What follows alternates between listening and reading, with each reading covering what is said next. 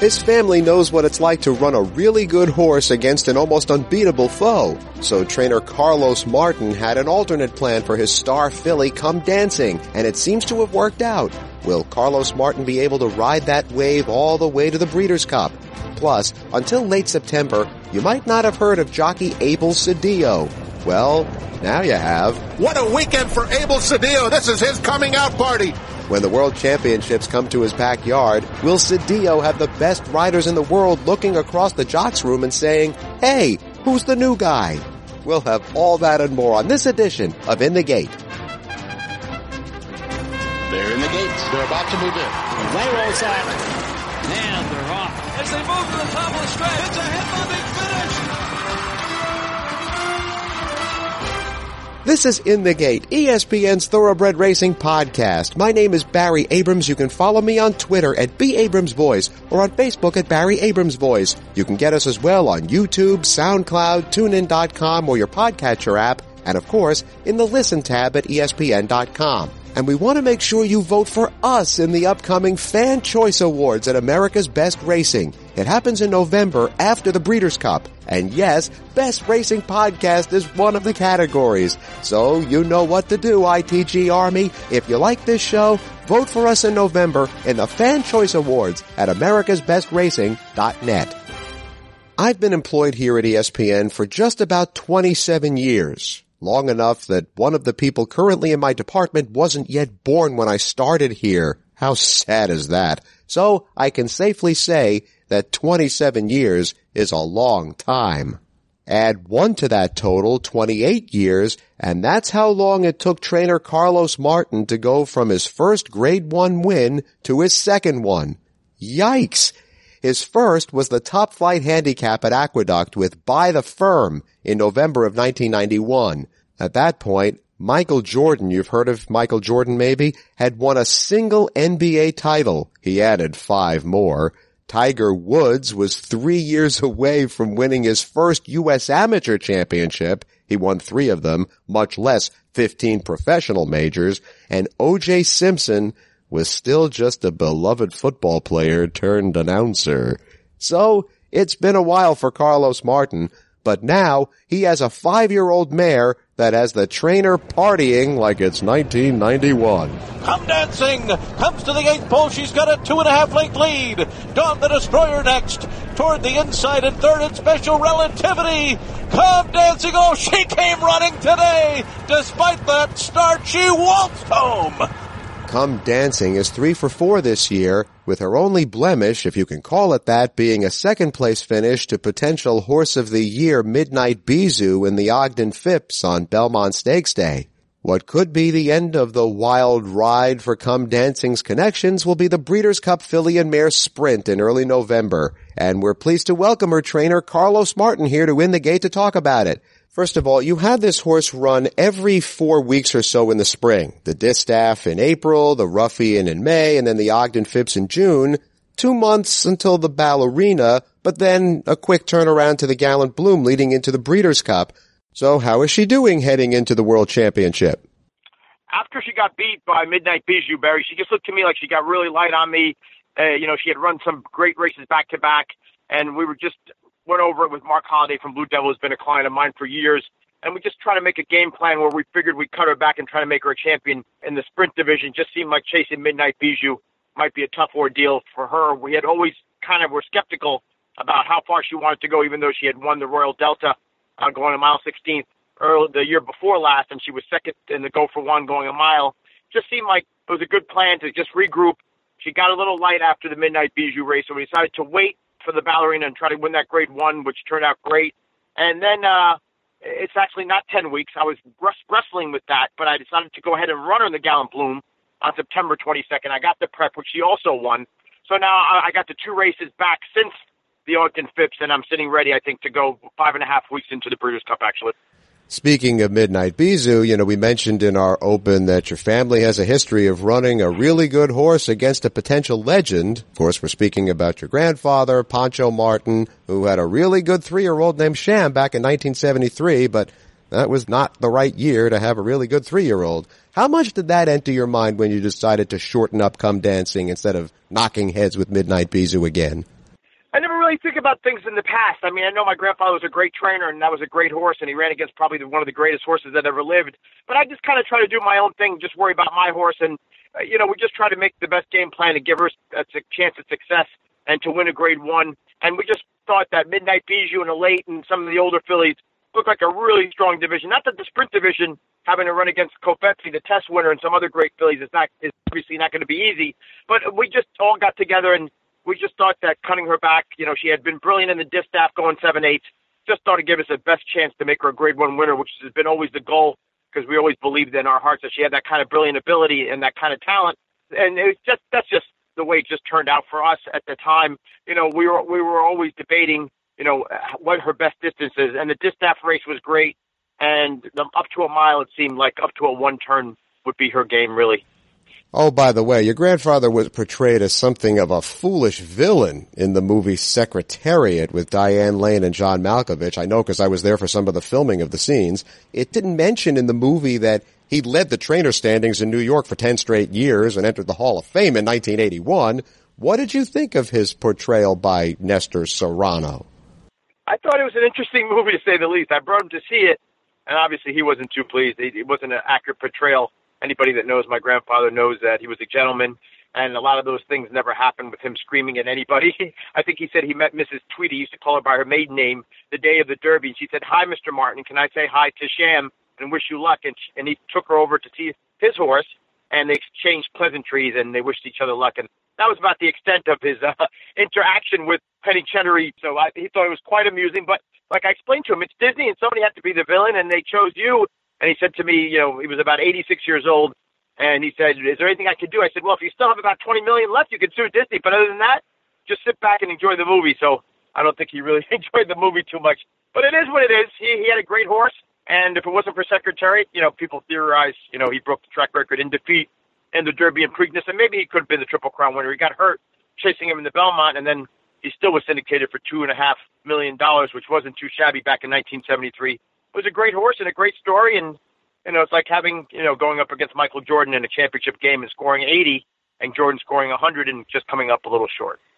Trainer Carlos Martin joining us here on In the Gate. He'll send out Come Dancing in the Breeders' Cup Filly Mare Sprint. Now, you obviously come from a family of successful trainers, including your dad, Jose, who trained Groovy. I mean, this is a business built on pedigrees. So because of that, I would think clients would have come flocking to you. What made it take so long for you to get back to this top level of competition?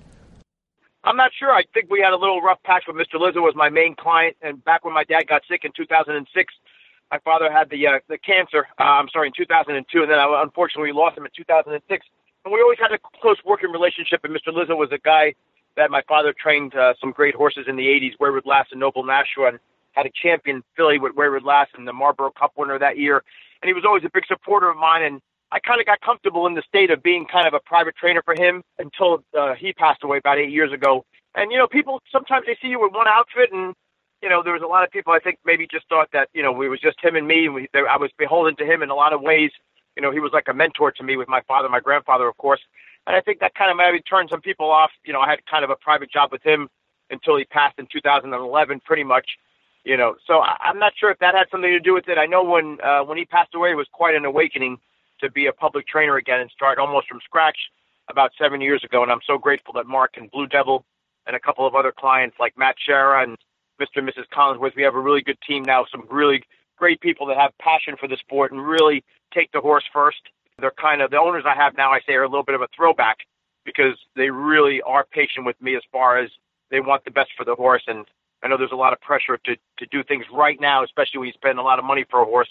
But I'm very fortunate and blessed that we were able to get back on our feet. We went down from 40 horses when Mr. Lizza passed away in 2011 to probably about 5 horses. So we've crawled our way back, and, I'm excited about the opportunity to win a Breeders' Cup. Would be really, really a sensational way to finish the year, and hopefully grow almost to $2 million in earnings for this year with a relatively small stable of 25 horses. I think is a good accomplishment, so I'm happy where I'm at. And it's Come Dancing with the lead as they head for home. It's Come Dancing in front by 2. Pacific Wind all out in second. Pink Sands is third. Come Dancing has opened up on the field. It's Come Dancing in front by almost 5. Come Dancing waltzes home to win the Ruffian decisively.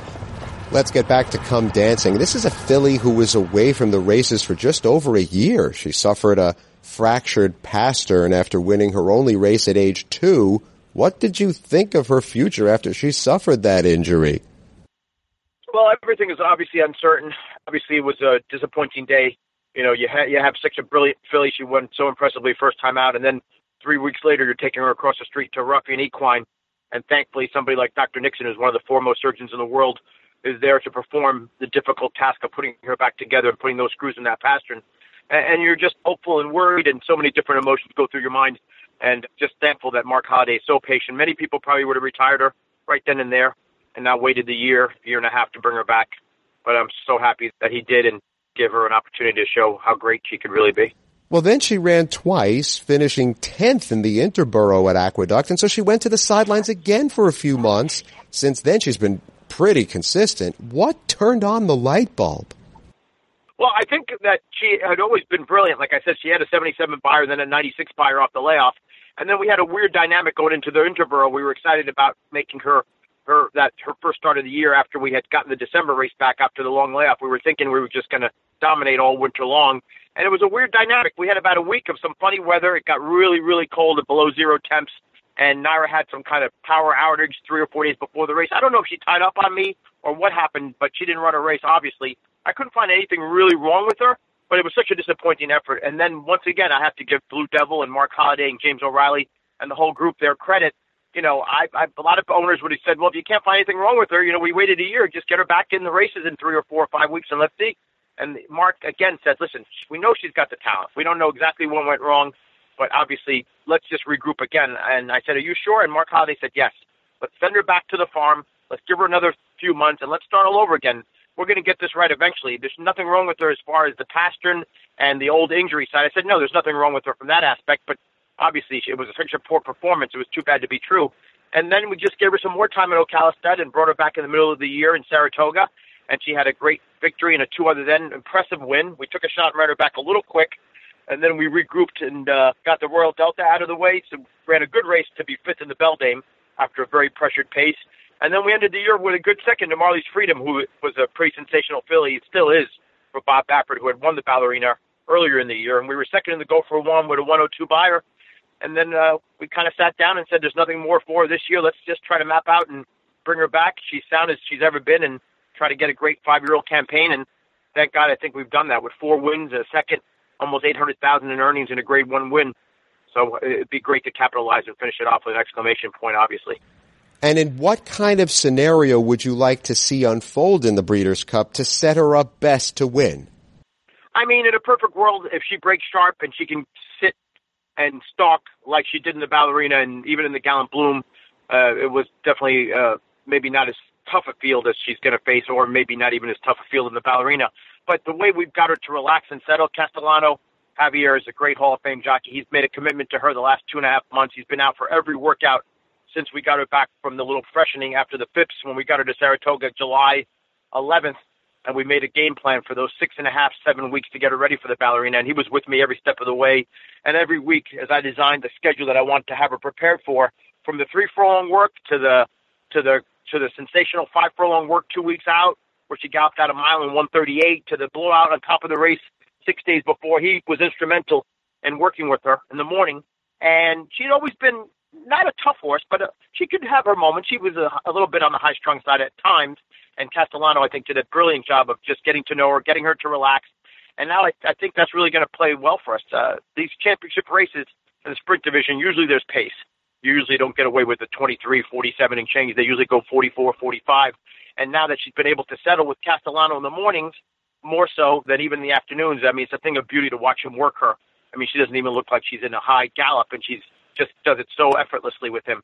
So I think that's going to play hopefully a big factor in getting the best possible chance to win. Hopefully Kofifi will have some company, and there'll be some other fast fillies, and we can get the right trip and give her a clear shot to win. And if we do that, and she's got the stretch to run them down, I think that she'll give a great account of herself. I'm really excited about it.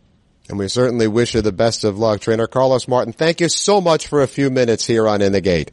Thanks for having me, Barry. Appreciate the time. Jockey Abel Cedillo had himself a career in one amazing day at Santa Anita. What can he do for an encore? We'll ask him when the In the Gate podcast continues.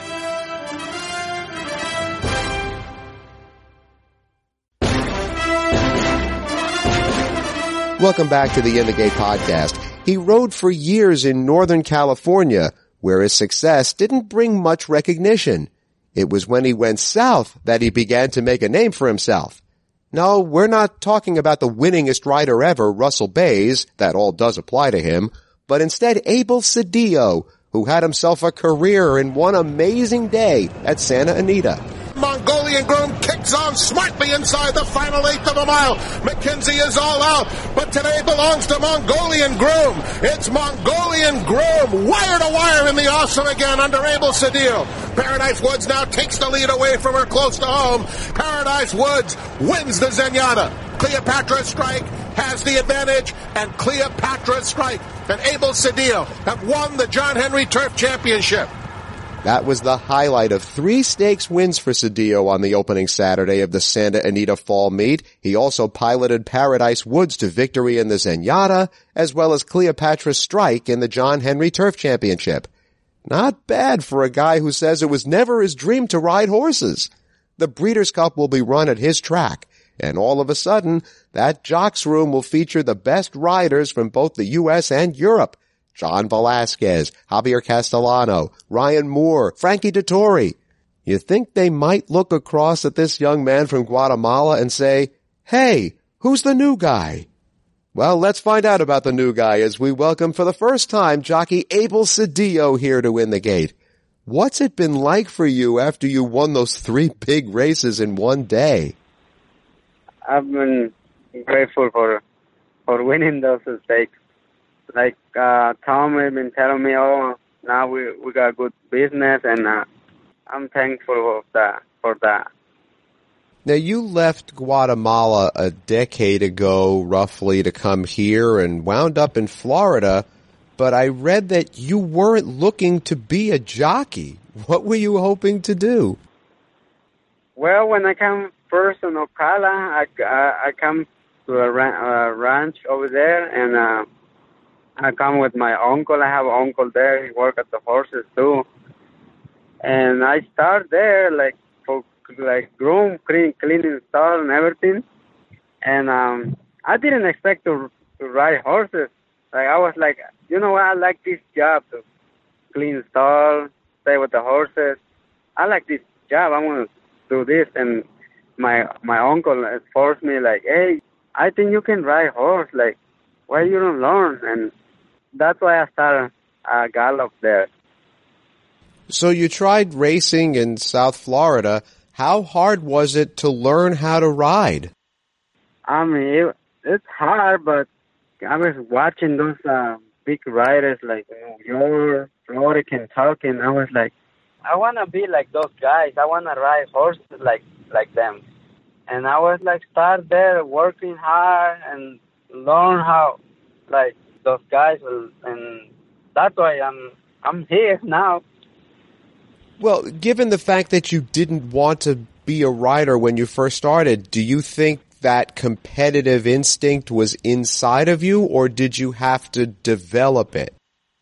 Well, it was always on me. I have a help at Golden Gate too when I come there, and I got a guys help me too how to ride, teach me how to ride horses. Because it's different when you ride and you work in the morning. It's really different.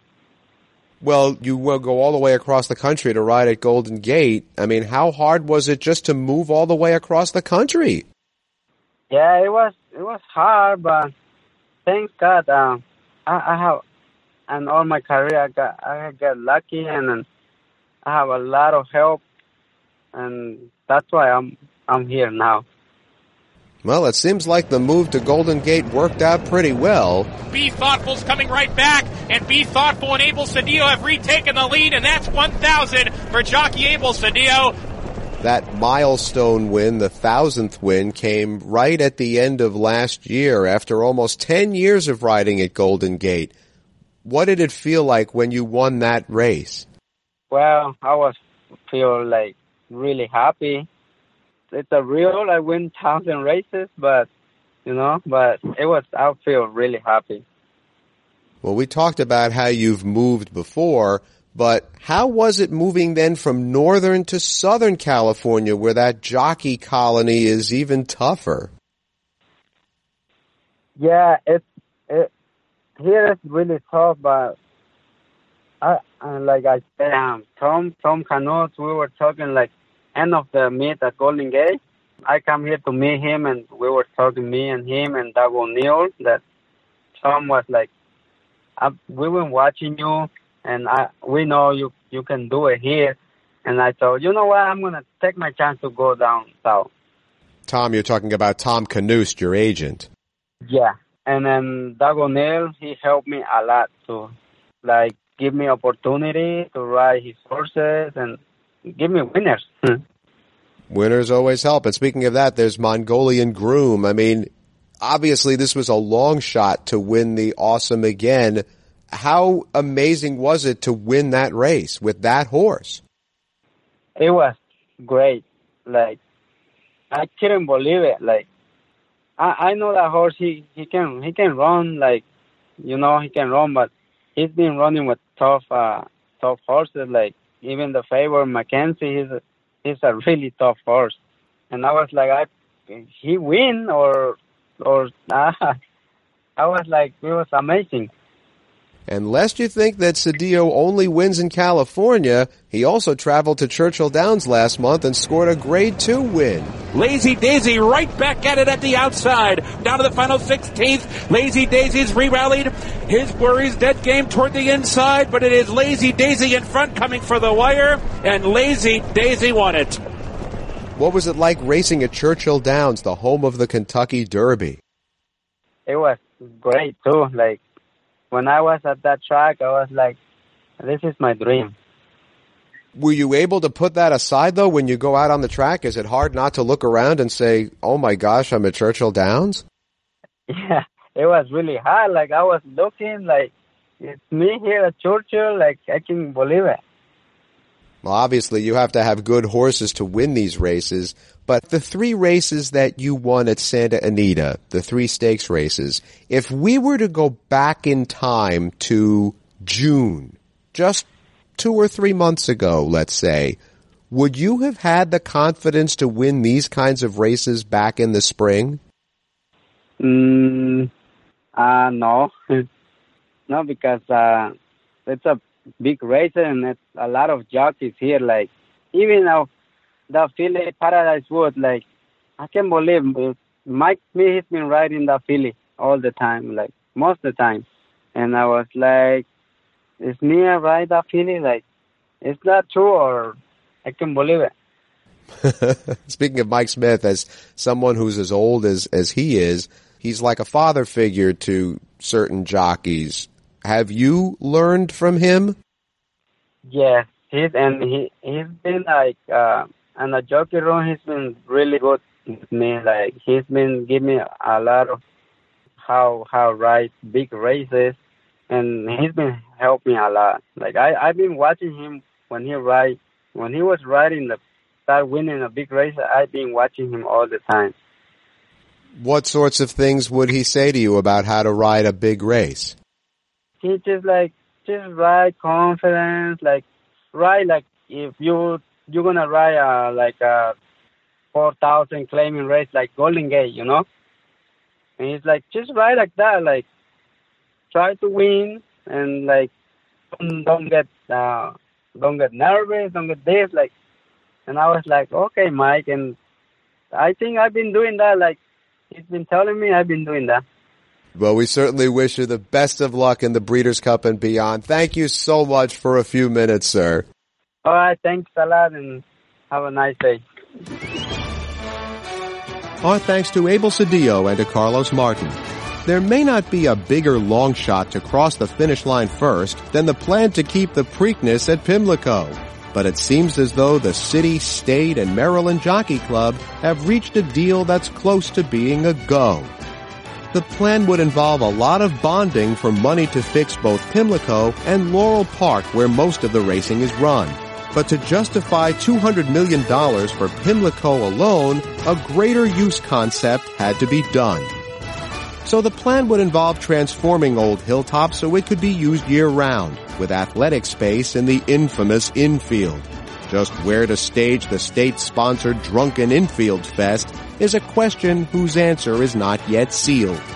It's hard for me to believe that Baltimore leaders would go to this trouble to keep a horse race, albeit a big one, when the national sentiment seems to be that racing should not be preserved. And keep in mind, the deal for this is not done. You can get us on YouTube, SoundCloud, TuneIn.com, or your podcatcher app, and of course in the Listen tab at ESPN.com. And we want to make sure you vote for us in the upcoming Fan Choice Awards at America's Best Racing. It happens in November after the Breeders' Cup. And yes, Best Racing Podcast is one of the categories. So you know what to do, ITG Army. If you like this show, vote for us in November in the Fan Choice Awards at americasbestracing.net. And you can follow me on Twitter at @BAbramsVoice or on Facebook at Barry Abrams Voice. That's In the Gate for this week. I'm Barry Abrams. We'll see you next time.